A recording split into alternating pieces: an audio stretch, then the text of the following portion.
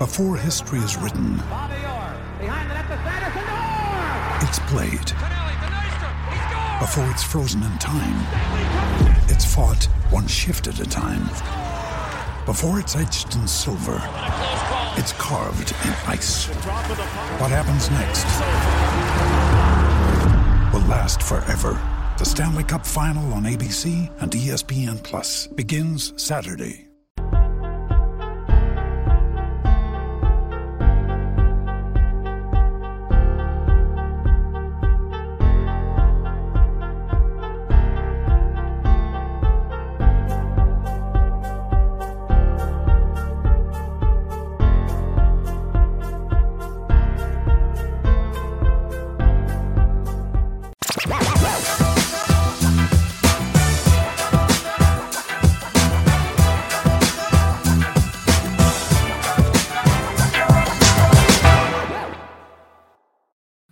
All right, welcome everybody to episode number 45 of Collectable Live. Today is Sunday, September the 11th. My name is Jeremy Lee.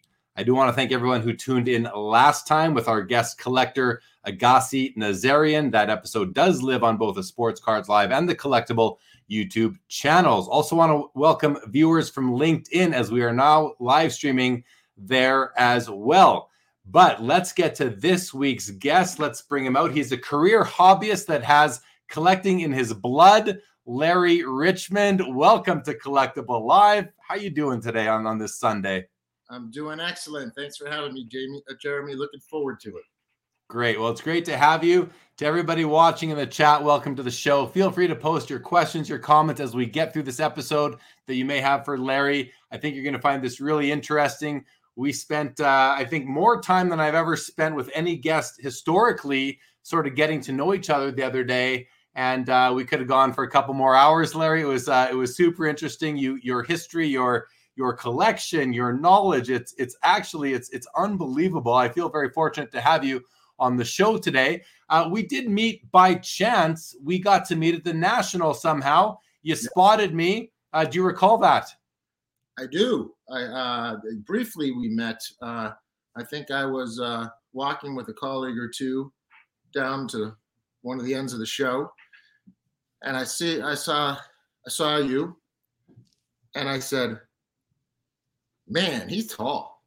This guy's taller than I am."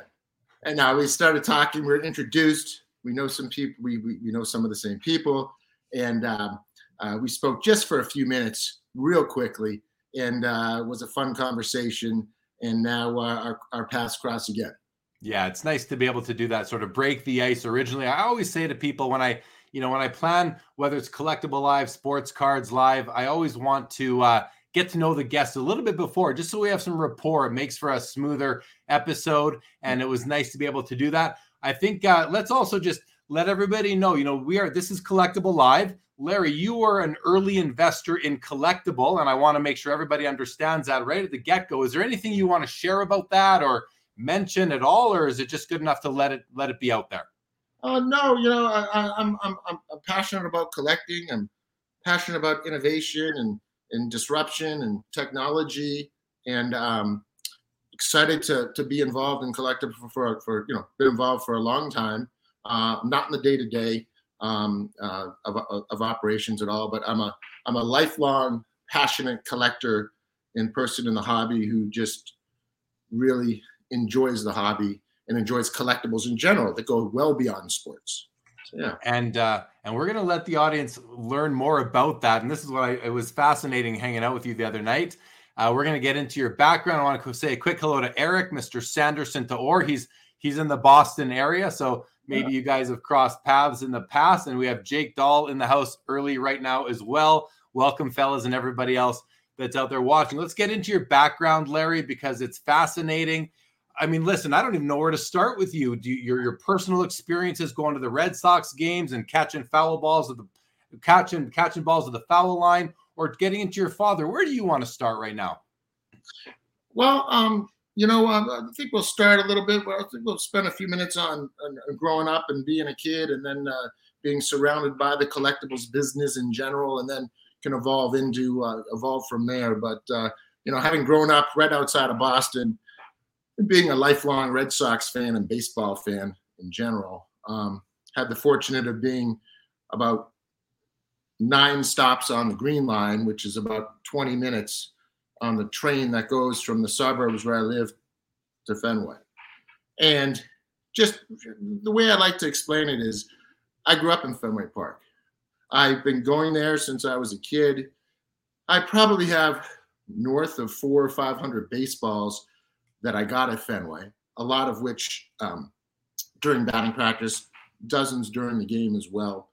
But really, I would get to Fenway before the gates opened up, go to the turnstiles on the right, which were closest to the right field foul pole, because I knew my odds of getting a foul ball were the best they could be at that exact spot in the park. Then I would literally, I'd get through that turnstile and I'd run. I would literally run to the right field foul pole and I'd just start picking up baseballs. And that really was the basis in the beginning of just collecting, loving baseball. Another thing which I was very fortunate of at the time, I associated with Fenway, is I met a woman by the name of Elizabeth Dooley. Elizabeth Dooley, who passed away probably 25 years ago now. She was the most famous Red Sox fan that ever lived. She sat front row behind the Red Sox on deck circle for over 50 years. She even had commercials. She was Ted Williams' confidant when he was on the team. She had business. She had her business card that said Elizabeth Dooley, a friend of the Red Sox. Okay, she gave me a set of Russian dolls with the Red Sox, painted in the red, that I have in my family room. And I met her by walking down and trying to get to front row and asking if someone was sitting next to her. And that blossomed into a great relationship.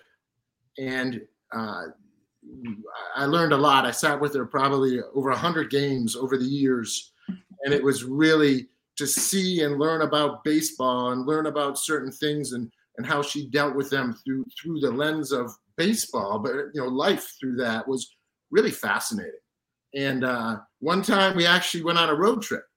We went to it was the first few years of Camden Yards, and we met in Camden Yards. She got tickets through the Red Sox, and we went to a few games at Camden Yards in Baltimore, and that was great. I mean, we sat with the Red Sox players' wives and the other members of the family of the Red Sox, and it was a really fun thing to do. And she was a special lady. So yeah, that was another fun connection for me when you talk about Fenway Park. But yeah, season ticket holder for 25 years. I literally just gave them up this year because it's hard to get to. But when it's the World Series games and opening day and a few other key games, I'm there. And my passion's still there. Unfortunately, the team's not doing that well this year.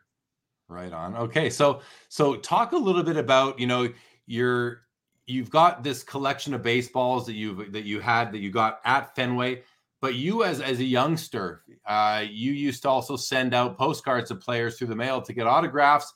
Talk about that collection and the good news, bad news story associated with it. While you think about for 1 second, first of all, welcome Brent to the show.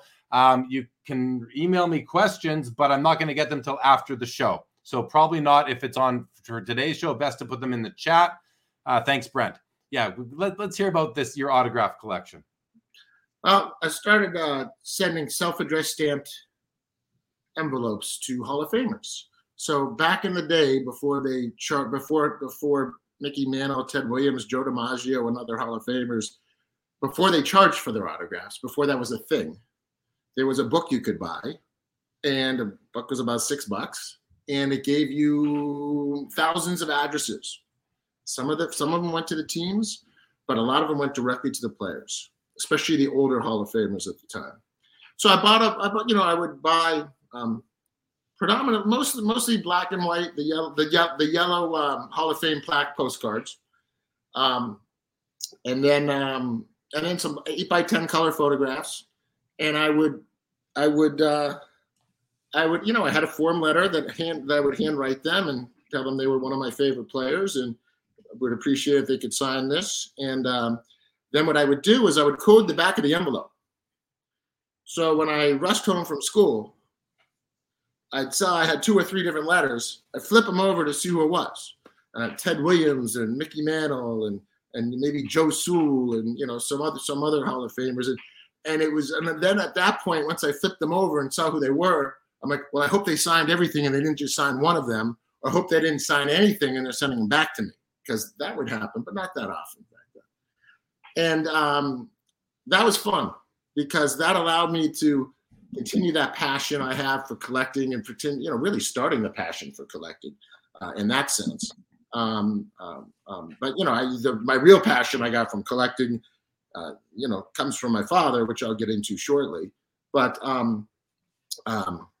it was cool, because I was able to create these mementos and these collector's items by getting signatures on these postcards, and it was fun to succeed. And I got some letters from Willie Mays, some simple letters. Then you get a few form letters, like the same letter a year apart. But it was fun, and I actually lost that collection. I lost my autograph collection for 20 years at least. And someone in my family, I think, found it when my parents were moving. It turned up in the basement somewhere. So I have it back. Very happy to have it back. I have some of my own handwriting I see on some of the notes that I wrote that came back to me, and it's cool. So tell us a bit about your father, because you told me all about him last night. A real interesting guy. Let's start. Tell us about your father, what he did, and his impact on you in terms of bringing you to where you are today. My dad, who's 91 years old and alive, just spent the day with him today. My father dealt in. Let me phrase that. My father still deals in rare postage stamps, and owned the oldest rare postage stamp in the country, dating back to 1885. And I grew up in this eccentric, ephemera type auction environment, because my father owned an auction house as well as being a dealer. And stamps didn't really interest me that much. Sports stuff did. But I would always help my father as a young kid in his auctions. We worked together for I think about a dozen years as well, as I started an auction house as well and helped him with his auction house. But I had some interesting exposure to some of the influential people in the hobby, and saw some really incredible and exciting things. I remember I was a young kid. It was front page news. A United States stamp brought $100,000, which was an airmail invert, which is the upside down biplane stamp. Famous stamp. There's a sheet of 100 of them known. And they mailed one of Brewster's Millions, Richard Pryor. Yeah, in that movie. And my father was the first person to ever pay $100,000, like 6 figures for a U.S. stamp. And I remember, actually, I framed that. I have that somewhere. And so I grew up. I had the privilege of growing up in an auction environment, which I learned from the inside out, and watched my father do deals. My father always took me to the baseball card shows. He took me to the baseball card shows. That was kind of what we did, and that he just got such a thrill out of seeing me watching me really wheel and deal as a young kid, and something I was passionate about, just like my father did. And as a byproduct of doing what he loved, he made a living and became one of the most knowledgeable philatelists, which the stamp dealer, in the world. So I had excellent. I was exposed to a lot, and but the thing that I learned the most from him in terms of was loving what you do and having a passion for what you do. And if you have that love and that passion, you want to put that time in and that extra effort in, And that's where that knowledge and that's where that expertise comes. And that is how I kind of operate, and I buy things that I love. You know? Yeah. So yourself now, I mean, your father was a stamp guy. I believe you mentioned he had an auction house that even dated back to the 1800s. You saw your father turn his hobby, his passion into a business. And then you kind of, followed in his footsteps and turned your hobby and passion for this. Your very authentic hobby and passion, because you grew up in the environment, into your own business. And before you talk a bit about what that business was, and then what came after that, I just want to. Rory Kronk made this comment a few minutes ago. Fenway is a special park. That's coming from a lifelong Yankees fan. I think that's pretty nice to say, considering, you guys don't see eye to eye as far as who you're cheering from. And Dave Durango says, Fenway is a temple. I've never been there, never been to Boston. I'm going to have to get there one of these. Look, you're looking at me like, how can you not have been to Fenway? I'm going to have to get there eventually, right? Well, I think, yeah, absolutely. And I'd say I'd take you, but I don't know if there's a seat in the house that's going to fit you at 6, how tall you are. I can hardly fit there. So we'll have to get like emergency row or something, and we'll go. Yeah. That's how I fly, but we'll definitely make it work. So tell us, how did what was your career path then? You're a young guy, you're hanging out with your father, you're seeing what he's doing. He's taking you to baseball card shows, you're buying cards, you're getting into it. What was your career? How did you fall into it? Well, I had no intentions of getting into the stamp business, or I didn't really envision getting into the collectibles business at that point. After college, I moved to Manhattan for about a year and a half, worked on Wall Street, passed all my licenses, was a broker.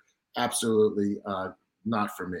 Just did not like it. And I like New York, but just do not love that end of finance and that aspect of it. So I ended up moving back to Boston. And at the time, my father was having a large auction and needed some help.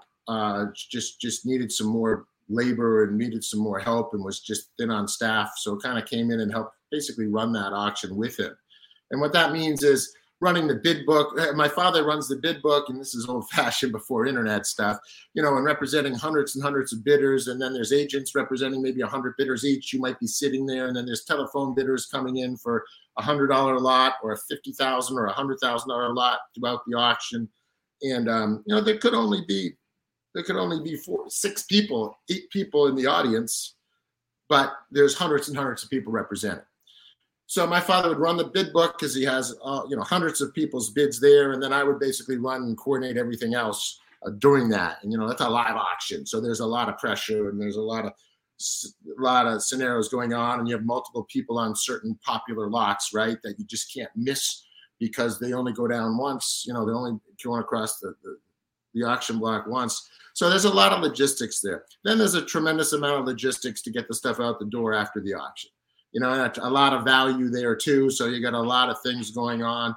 And, it's kind of interesting. These stamp collectors, back in the day, stamp collectors wanted stamps on their packages. They didn't want a meter. They didn't, this was, there was FedEx. We used FedEx a bunch too, but a lot of these collectors wanted stamps on their packages to be mailed to them because they collected them, so, this is a real throwback of an industry. And so learn the business that way. Then I started realizing, after about a year of working with my father, or less than a year, probably right after the auction, I started working with him. I said, wow, this is pretty cool. My father's turned his passion into a livelihood and has this great business with a great reputation. He works really hard. And, I should turn my passion into my livelihood. And I was going to, I started doing some deals in sports memorabilia, started handling, got some nice properties.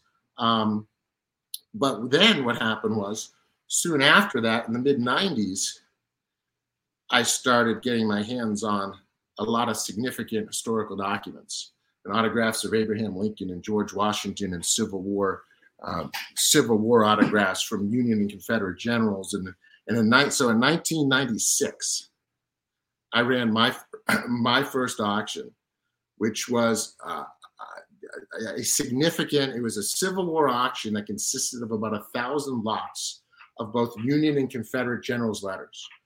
And the catalog is a reference piece today because we had so many different generals. It was a very significant auction. I think the auction brought close to $1 million. And it was exciting. And then I just started getting my hands on, and being in Boston, I started getting a lot of Kennedy material, of course.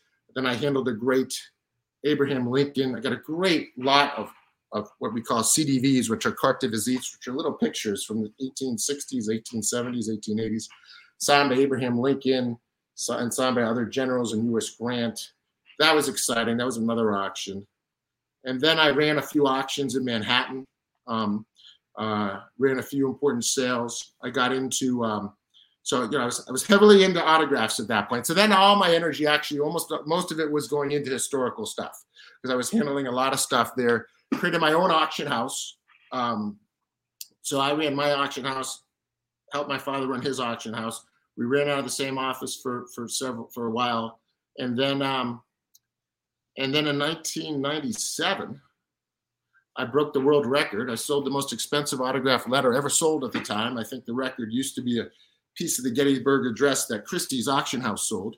And this was a 10-page letter signed by Abraham Lincoln to a subcommittee that changed the course of the Civil War and ended up giving the momentum back to the Union. That was tremendously exciting.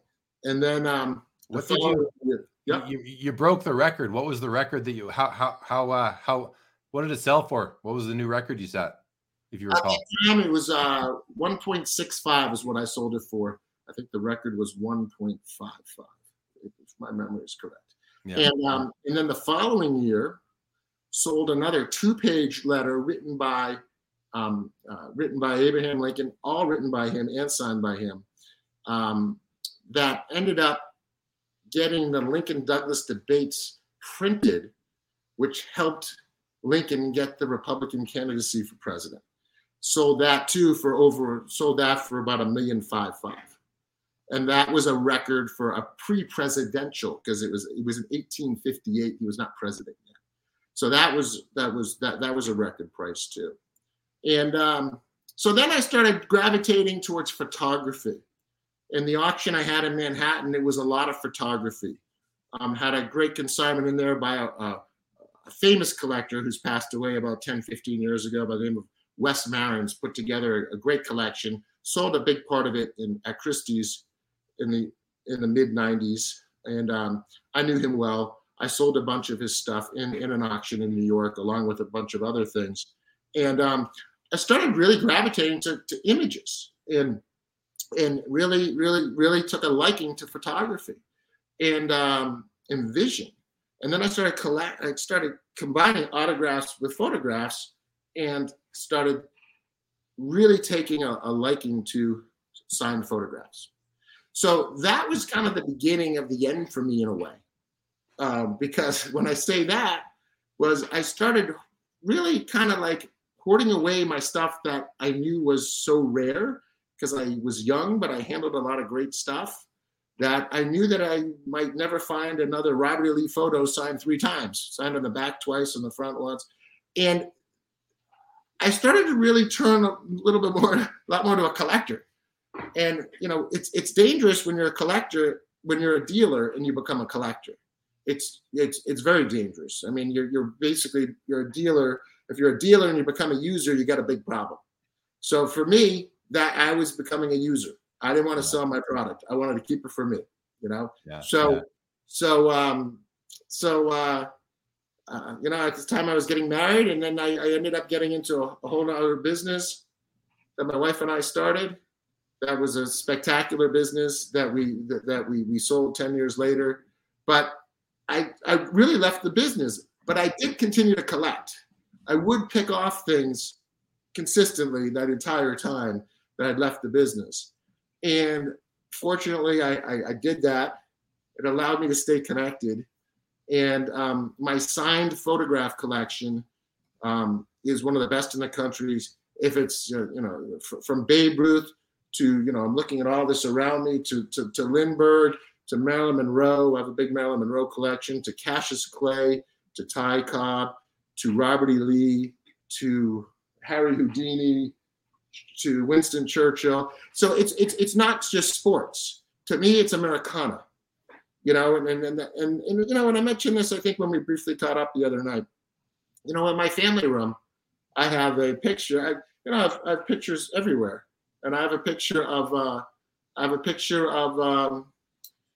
a Babe Ruth next to a photograph from 1869 when they completed the Transcontinental Railroad by a photographer's name's A.J. Russell. Famous picture. And I made a find of the most famous pictures of that day. I think it's May 9th, 1869. So I have a Babe Ruth. I have my large format photograph of the Transcontinental Railroad. It's called the Golden Spike Ceremony. And next to that, I have a U.S. Grant decorative autograph on what I call a steel engraving. So I'm kind of eclectic of what I collect. But to me, my sports stuff is it's so vintage. It's Americana. It's not memorabilia. Yeah. Cool. Okay. I want to go to a couple comments and we're going to come back. 70s Card Show says he's from Philly. Wife has orders to sprinkle ashes at Fenway. I love the loyalty. Eric says we can have Jeremy sit behind one of the posts and he can crane his neck. So I don't know what thanks, Eric. Thanks, Eric. You know, I've been having some back issues the last few days. And Contender Sports says, love hearing different collectors' origin stories. Thanks for bringing us these interviews. Always inspiring and motivating. That's great. And thanks to Collectable for bringing us these episodes as well. Gary, welcome to the show. Good to see you again. And Gross Bros says, Larry, hire me as your butler. You can pay me with one historical auto per month. There you go. Are you hiring? Just kidding. So talk about this now, because, you know, to me, after coming away from our discussion the other night, I realized that, like, this guy understands what is important. He understands what is iconic. You have a real good eye for the stuff. Now, it might seem obvious, but I'm not going to assume that it is. So I want to ask, you know, what tips would you give people out there that you have utilized in your own collecting life in terms of how to spot or what to look for, and really what makes an item iconic and important? Okay. It's a lot there. So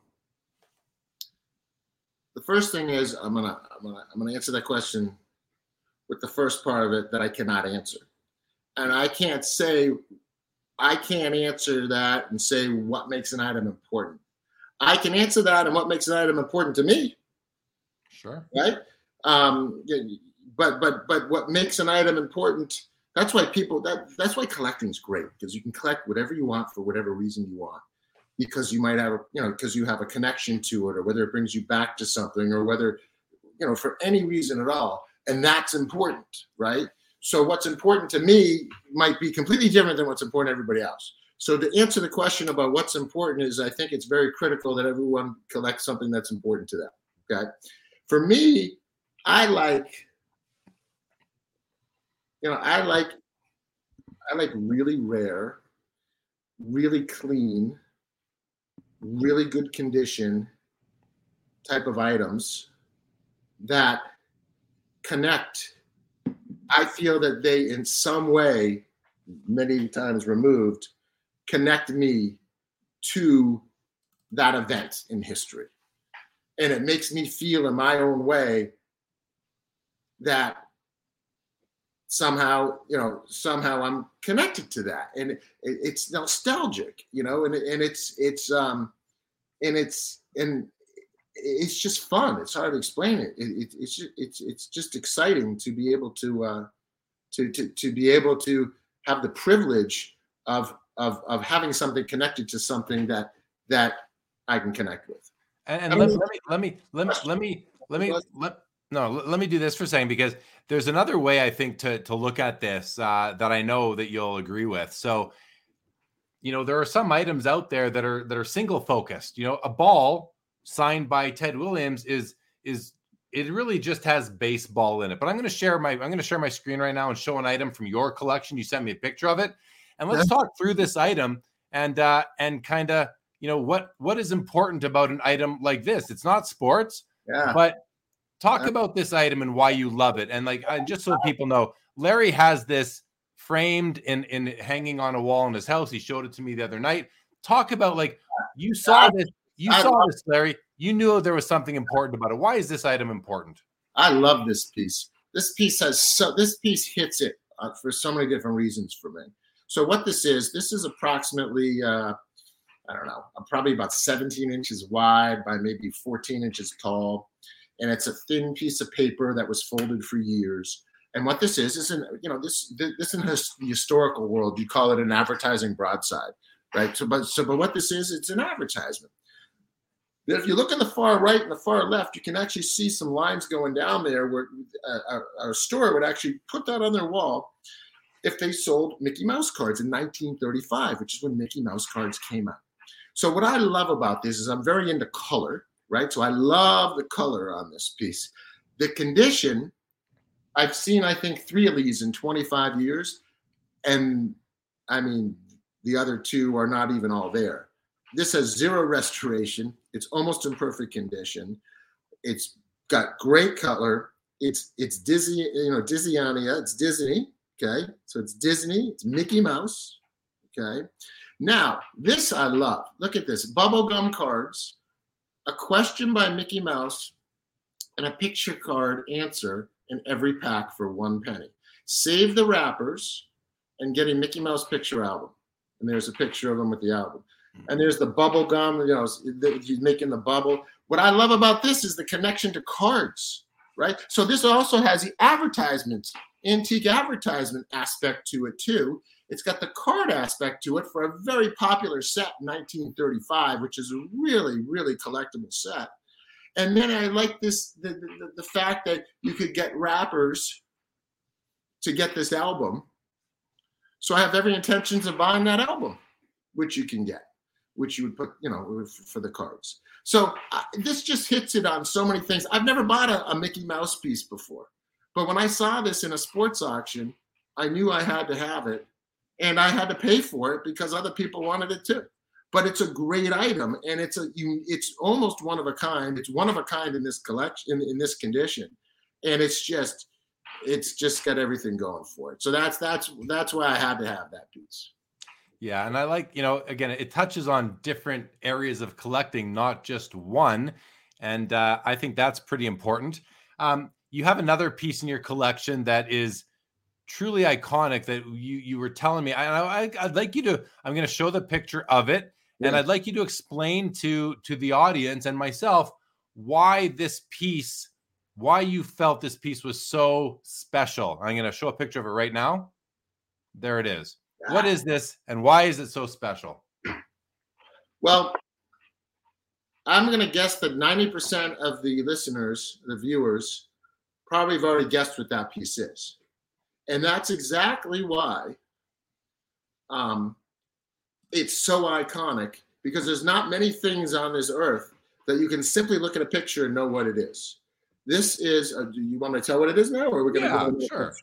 Well, do you have that other picture I sent you? Because that will help me kind of explain the scenario. But if you don't worry about it. No big. I don't think I have it handy, actually. So let's go. So this is the Wicked Witch of the West hat. And in the other picture I sent Jeremy, right when the house falls on the Wicked Witch of the East, who's wearing the ruby slippers, and the Wicked Witch of the West comes up. The house lands in Munchkinville, lands on the Wicked Witch of the East, comes out, and out of a red puff of smoke, goes up to Dorothy, and that's the picture. That's the other picture I forwarded you. Comes up to Dorothy and says, "I'll get you and your cute little dog too." And she's wearing this specific hat. So I saw that piece, and I just felt it was one of the most iconic pieces of Hollywood memorabilia there is. And such a famous movie, such a famous scene.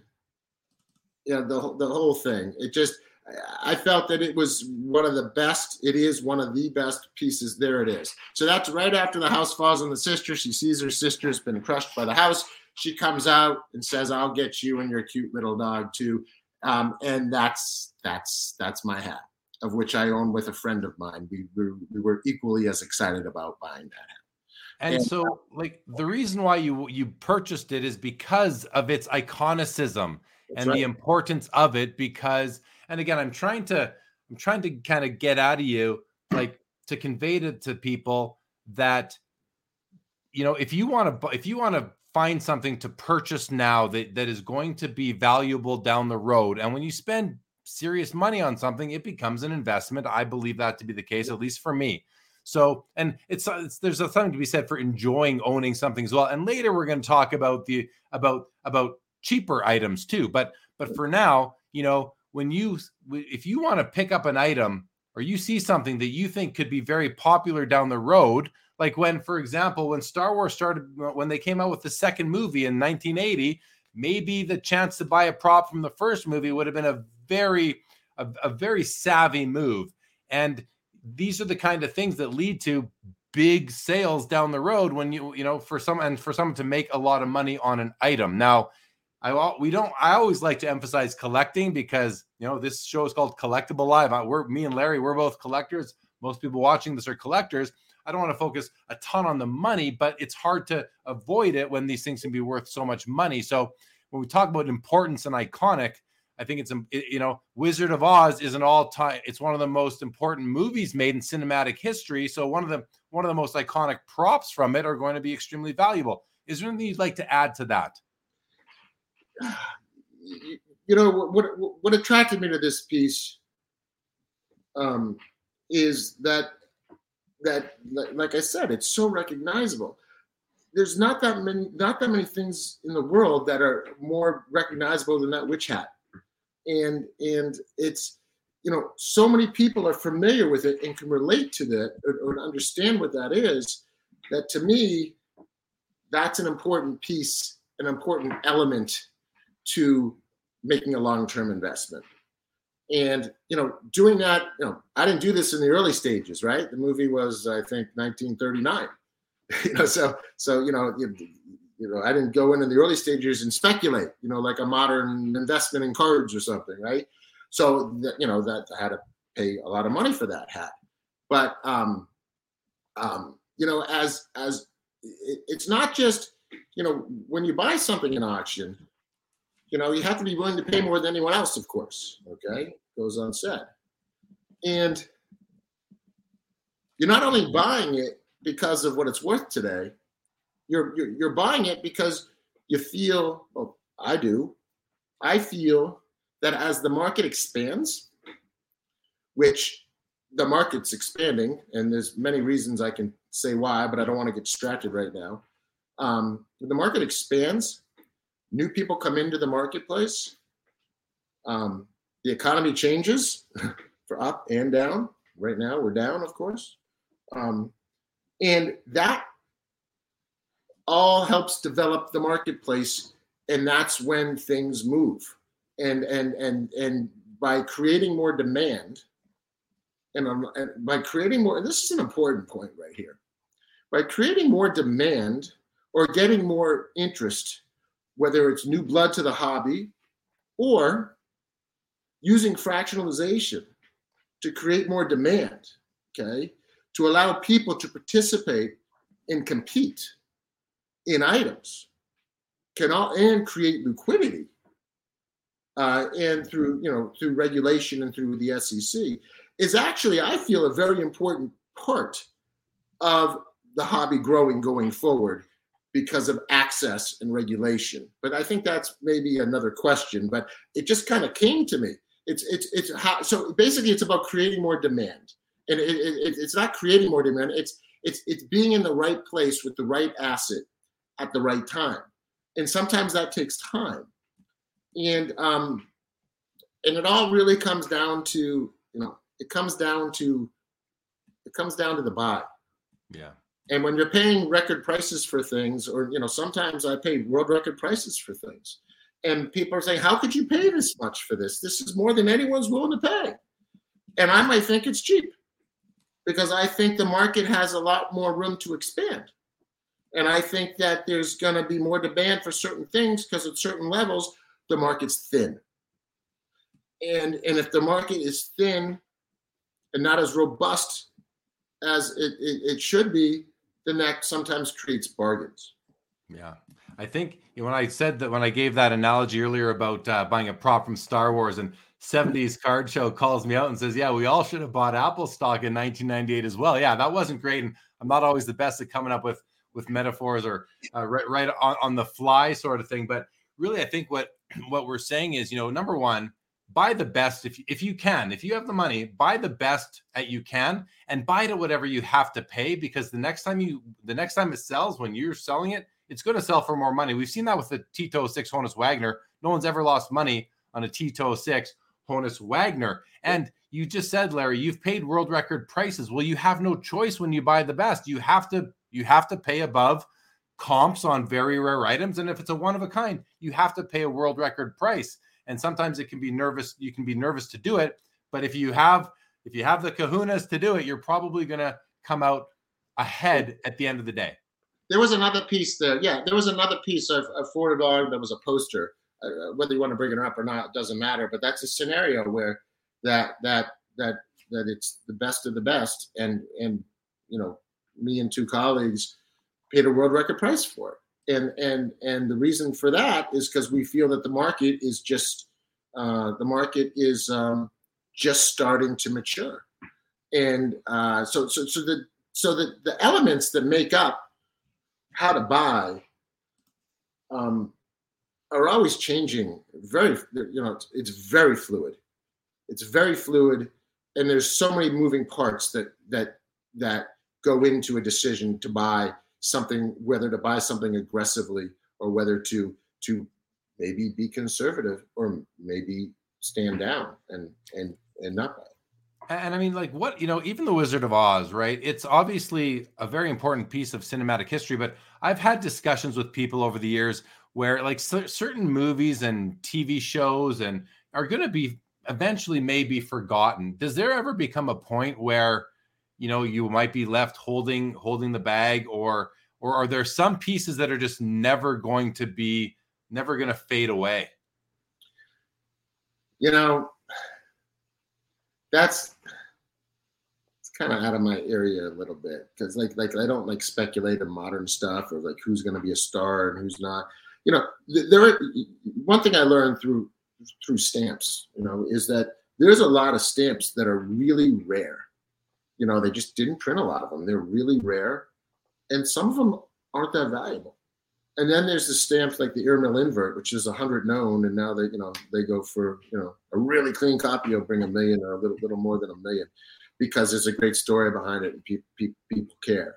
So sometimes things become. It's all going to be driven by interest. If there's not enough interest in something, sometimes something can be dormant for years, and then it can have this crazy, resurgence that it becomes cool now, right? When it wasn't cool 20, 30 years ago. And then that's the kind of scenario. I don't go there because I'm not usually a modern guy, right? So that would happen most likely more on modern stuff.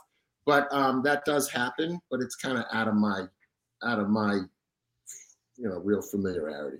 Yeah, fair enough. Sweet spot. Let's go to a few more comments here. A little bit late on this. Mark, good evening to you. Eric says, to get a true feel for Fenway Park, you need to sit in an obstructed view seat at least once. Very good, very good. Brian Adams, welcome to the show. 70s Carjo says, when we were talking about Mickey Mouse, it's ironic since fanatics will mousify our hobby in the near future. That remains to be seen. Contender Sports Cards wants to know, what is the most valuable piece Larry owns? If you're willing to get into that, Larry. I don't, hard for me to, sometimes I don't really put a monetary value on certain things, but myself and two colleagues have put together two very significant collections. The Jackie Robinson collection, which is now actually in the Jackie Robinson Museum. We have several items in there that just opened up, which is tremendously exciting. And in there, there is, So there is well, these are great items. So this is that hat on top there. That's Jackie Robinson's hat. It's called the Beanball hat. Some of your viewers might have seen this hat. Came originally directly from the Robinson family. And when he broke the color barrier in 1947, they did not wear helmets at the time in Major League Baseball. So they sewed in plastic inserts in that hat to protect him. Because as everybody knows, other players were incentivized to hurt him, to spike him, to bean him. And they did not want him on the field with them. And when we saw this item come up for sale a ways back, we first were attracted to it because there's no sports memorabilia auction. But we quickly recognized that hat is a civil right artifact. And it's the only thing that stood between him and a 100-mile-an-hour fastball. And he was thrown out all the time. So that's one of my favorite items. It's a very valuable item. Whether it's the most valuable or not, I think is irrelevant. But it's a really significant civil right artifact, which the entire collection is, which is why we formed the collection. And that is his jacket. And that jacket has 42 on the sleeve, which you can't see. Very, very significant. And that is a great game-used glove that the museum was very excited to display as well. So those are just 3 of our items there. We have some more significant items that just aren't in this picture there. And the collection just is very important.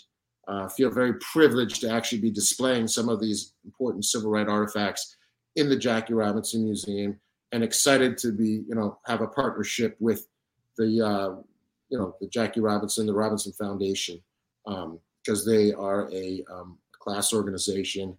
And this museum that now is open to the general public, I think just a week ago, because the grand opening was a month ago, but not to the public. Everyone should go. They're doing some interesting content. When we were there were a lot of kids there, and it's exciting. It's really exciting stuff, and it's an interactive museum that I think can make a big difference. So just excited and privileged really to have a few of our items on display there in partnership in terms of showing it. Yeah, it's amazingly cool. Very nice stuff, and just the privilege of owning that cap and the other pieces is extremely special. It's more than just sport. It's oh yeah, can I interject? I didn't mean to. Go ahead. I'm sorry. No, go ahead. So it's interesting. You just said right there. It's more than just sport. So when first that hat came up, myself and a colleague of mine, Seth Kaller. Seth Kaller is an expert in. We go back 30 years, and from the historical document days, and have done a tremendous amount of business together over the years, and what attracted us to the piece, and Seth, he's an expert in Declarations of Independence and freedom documents, and when we saw this, we realized the civil right significance of an item like this, and we weren't initially buying it to build a whole collection around it. But what happened was we bought that. We got so excited about it. We realized how important it was. And at the time, we paid a world record price for it. Okay. And we ended up buying his 1949 contract, Major League Baseball contract, as the second item. I was actually talking about this last night with my friend, as the second item. And that we were so excited about buying because he won the MVP that year.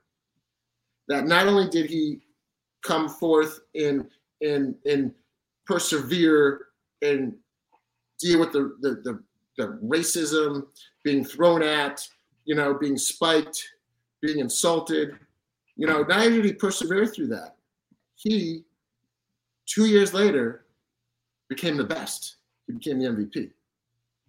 So when we bought that, then that really fueled us to see what other items we could put together that help tell this story.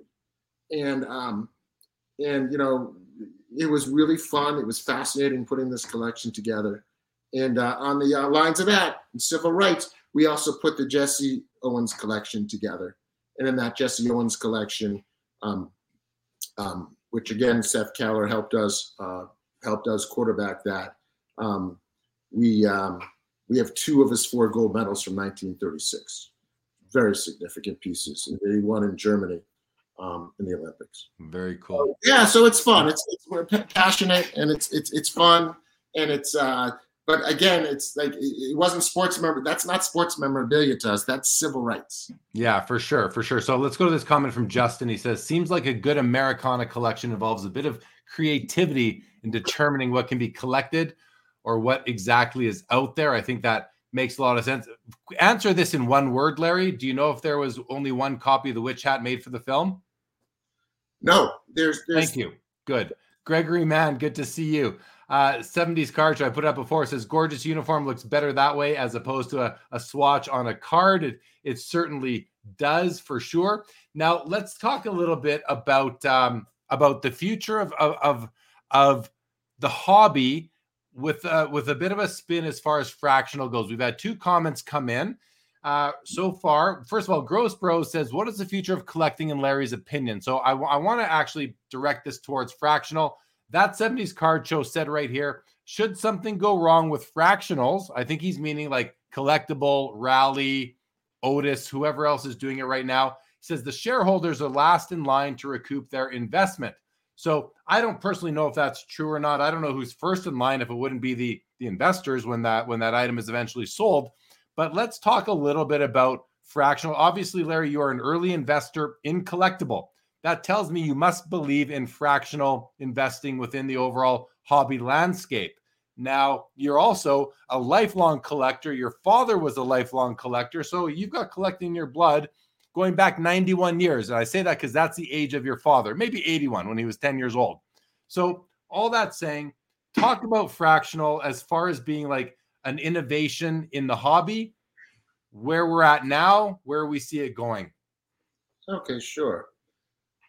In my opinion, fractional is all about access, transparency, and liquidity. And to date, fractional really is in the top of the second inning. This has just started. The ability to invest in assets that are regulated by the SEC, collectibles that are regulated by the SEC, and provides the opportunity to one day liquidate through a secondary market is not something that's going to happen overnight. The innovation which is a lot of technology, creates access to assets that people might not have had access before to. Whether that is a $100,000 item, $1 million item, or a $10,000 item, and they want to buy a piece of that. And that access is interesting to the masses, especially as the market develops more. So what we have is, we've had a lot of innovation in the last 2 years, a tremendous amount of innovation, disruption, and combined by technology to enter into this market and concept of fractionalization.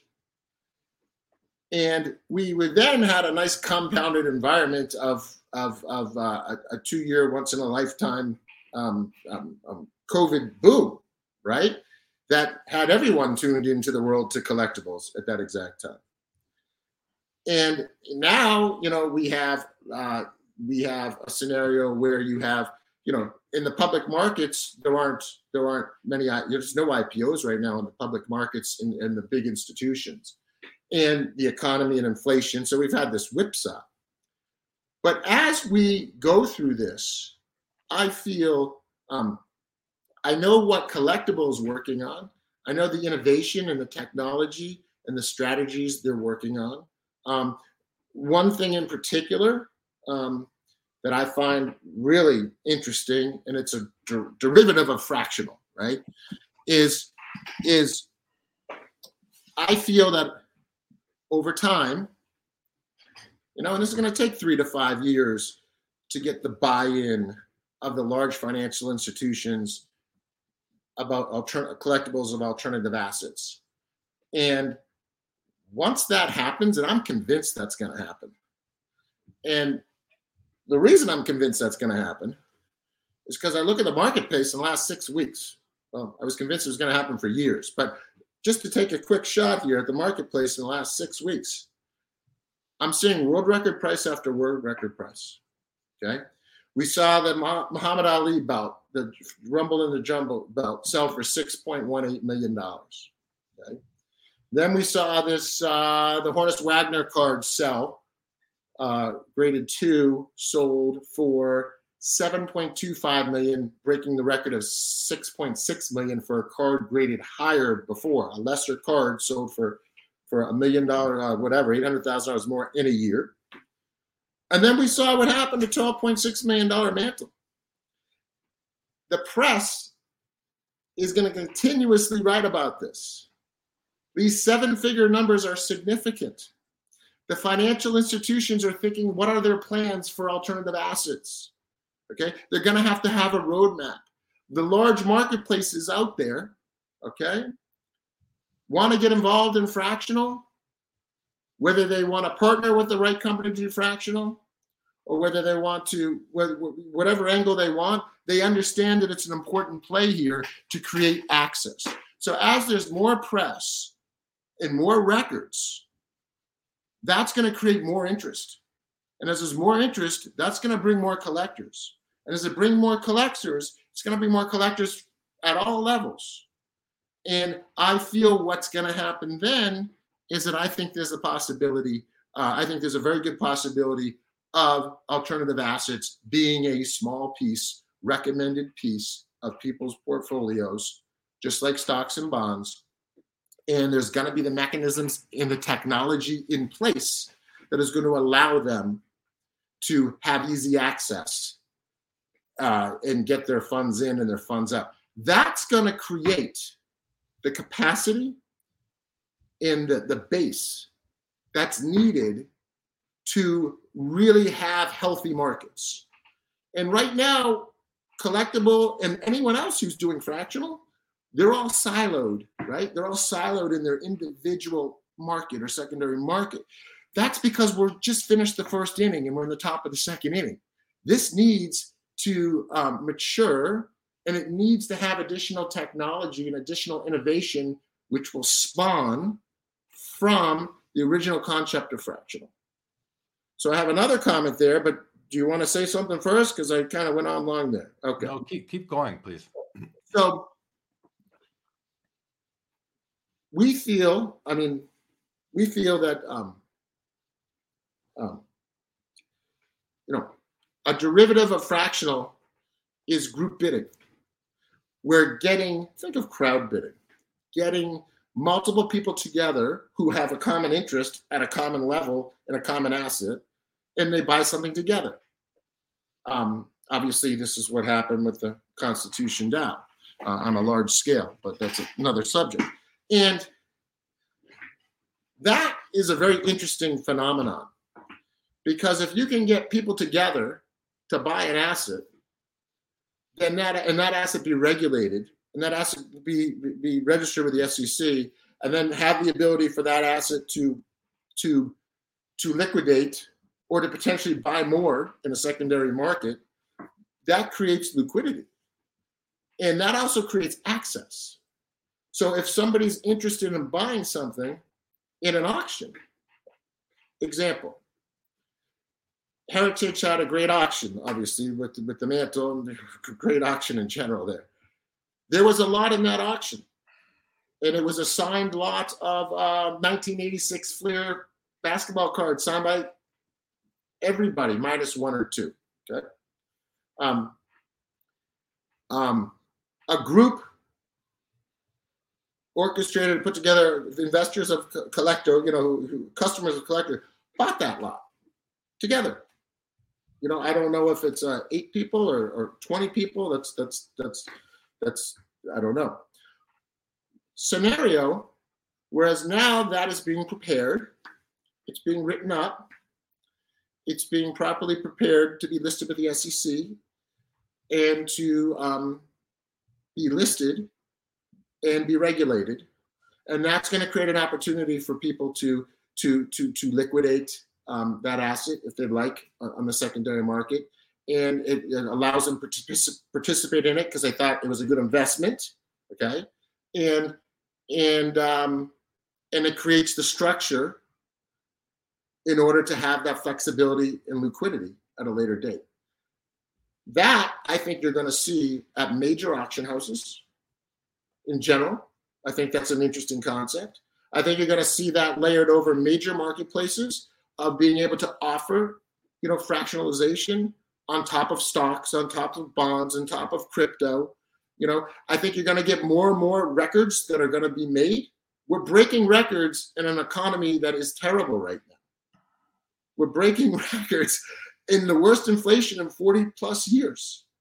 And where iconic items are breaking records. Not all levels of the market are hot, right? I understand that.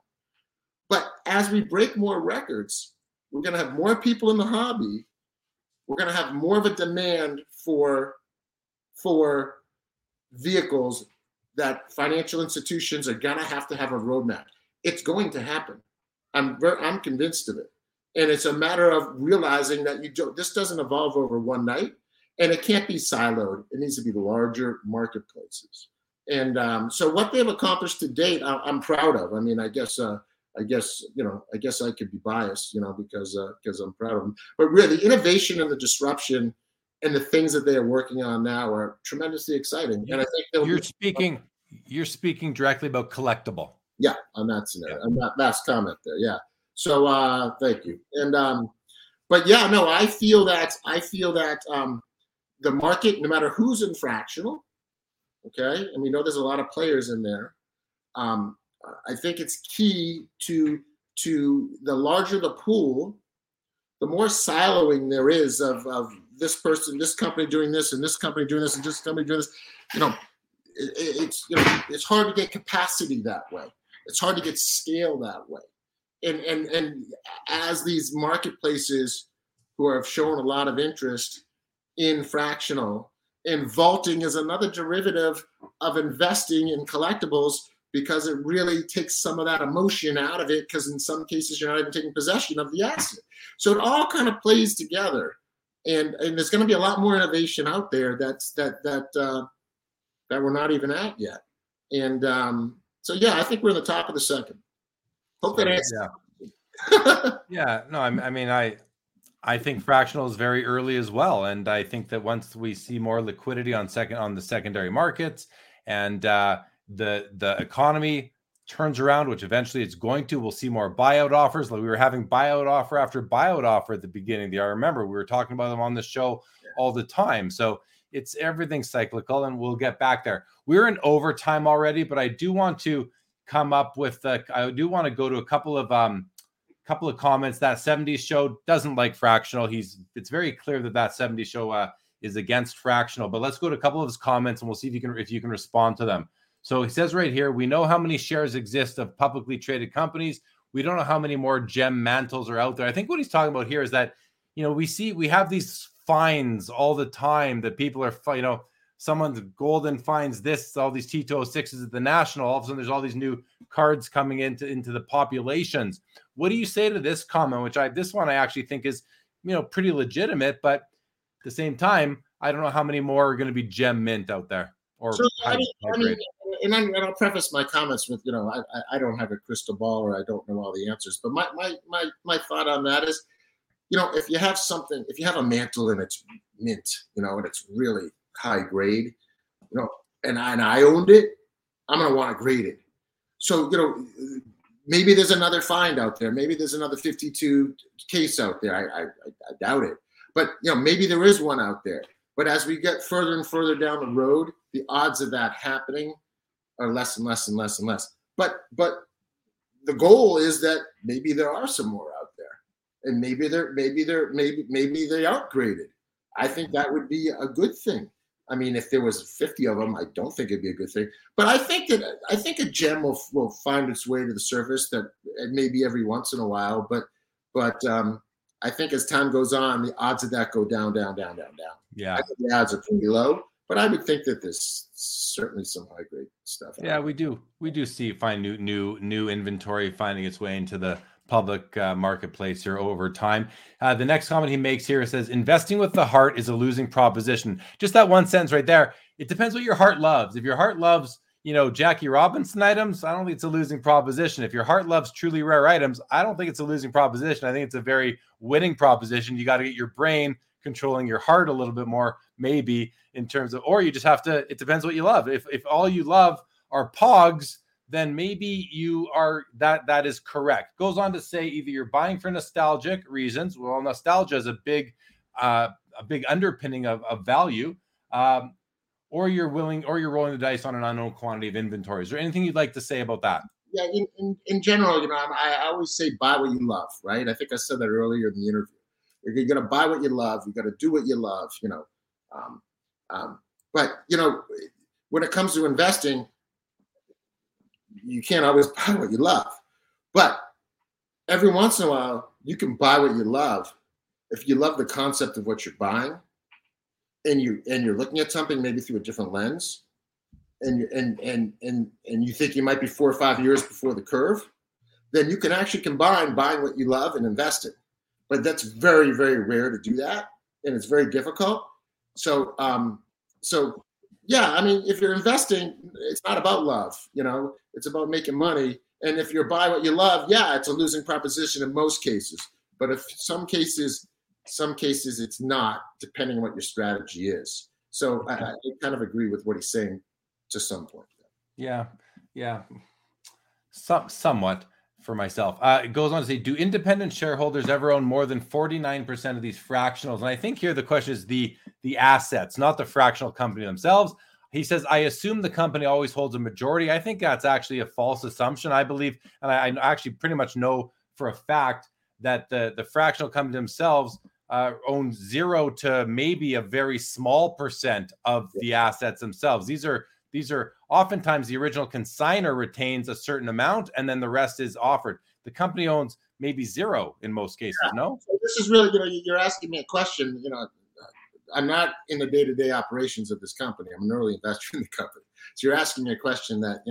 I'm putting it in case. I'm not asking you as if I'm expecting an answer. I'm putting out there. I'm saying a question, not you. I'm reading the question. So it's all over the board. But that's not something that I have insight on that I can answer. I'm not in the day-to-day of the company, and that's out of my area. But it's your comments of all over the board are correct. That from a general statement, I know, but I don't really have a comment on that. Yeah, well, I've been working with Collectable for over a year now, doing this show, and I see the offerings, and I've even looked at some of the SEC filings, and excuse me, I'm almost certain that Collectable themselves, maybe hold, I don't know, a small percent of these assets, if at all. So I do believe that they're for the most part, they are offered to the public, to their customers. Yeah. So, in an offering, I do know that in an offering, all the information's listed. I do know that, but I don't know.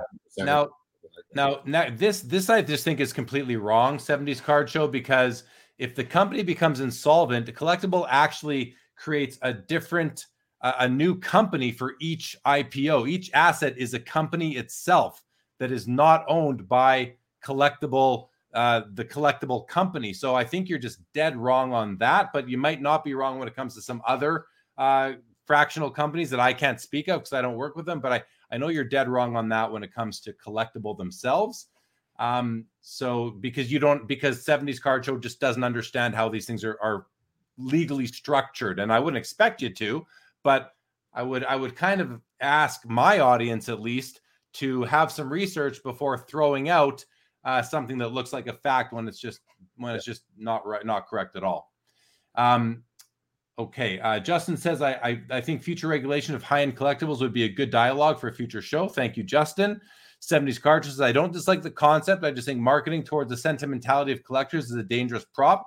I don't know. Again, sentimentality and nostalgia, that's what drives the whole collectibles industry. So I think it's kind of falls right in line, at least myself. Collectibles are driven by passion and desire. That doesn't mean that you have to combine passion and desire in investing. I do, right? Because I'm very passionate about what I buy. I invest. I also collect. So, it's just people operate differently. But yeah, no, for sure. For sure.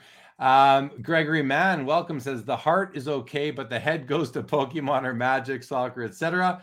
And 70 says, good to know on that. Thanks. I had assumed the firm held the majority of the shares. Yeah, I just don't think they do. I know they don't, because I've looked at several filings, SEC filings that Collectable has made. 70s. I'm not trying to be hard on you or anything, but I do kind of just, I just, even in real life, when I see someone put something put something out there stated as fact when it just isn't, and the stated as fact based on assumption, and the research isn't complete, I just kind of wish that it would have been. Yes. So on that line, I'll make one comment. The beauty of registering with the SEC is that it helps make the process transparent.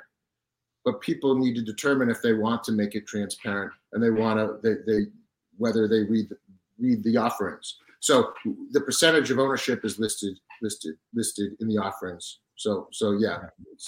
It's all in the public domain, so it's all available. 70 says collectibles is different than investments. The lines are blurred.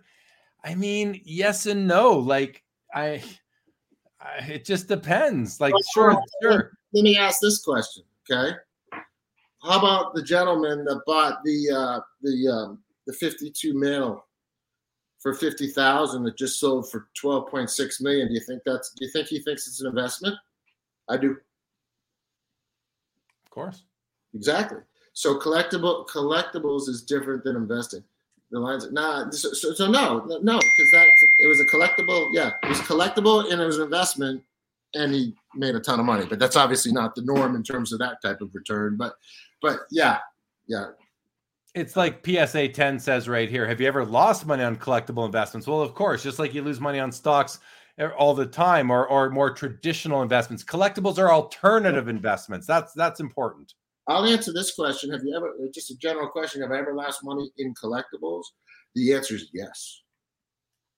I've lost money in collectibles. You're not right all the time, but I've lost money in collectibles here and there, but certainly not often. But yeah, you're never right all the time. I mean, if everyone was right all the time, they it doesn't work that way. Whether you invest in stocks or whatever, it just doesn't work that way. All right, Larry, listen, we're going to wrap up. We've been going a long time. I'm going to read out the final comments that have come in. I do want to thank everyone in the chat, 70s, and everybody else who's been very engaging. Thank you for all your comments, your questions. This has been a lot of fun. We usually don't go past an hour on Collectable Live. We're over and we're an hour 12 already.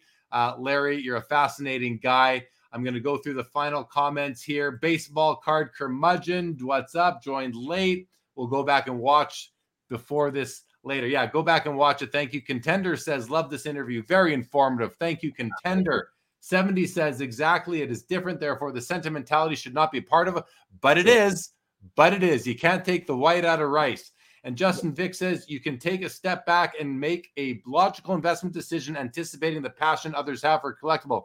Bingo. Foul 5-ball. Good to see you as always. And 70 says, you're comparing it to stocks, yet you're saying I'm wrong about the shareholders and their spot in line confused. That's a legal structure versus an investment. I understand, and I agree you are confused in that 70s. That's okay. All right.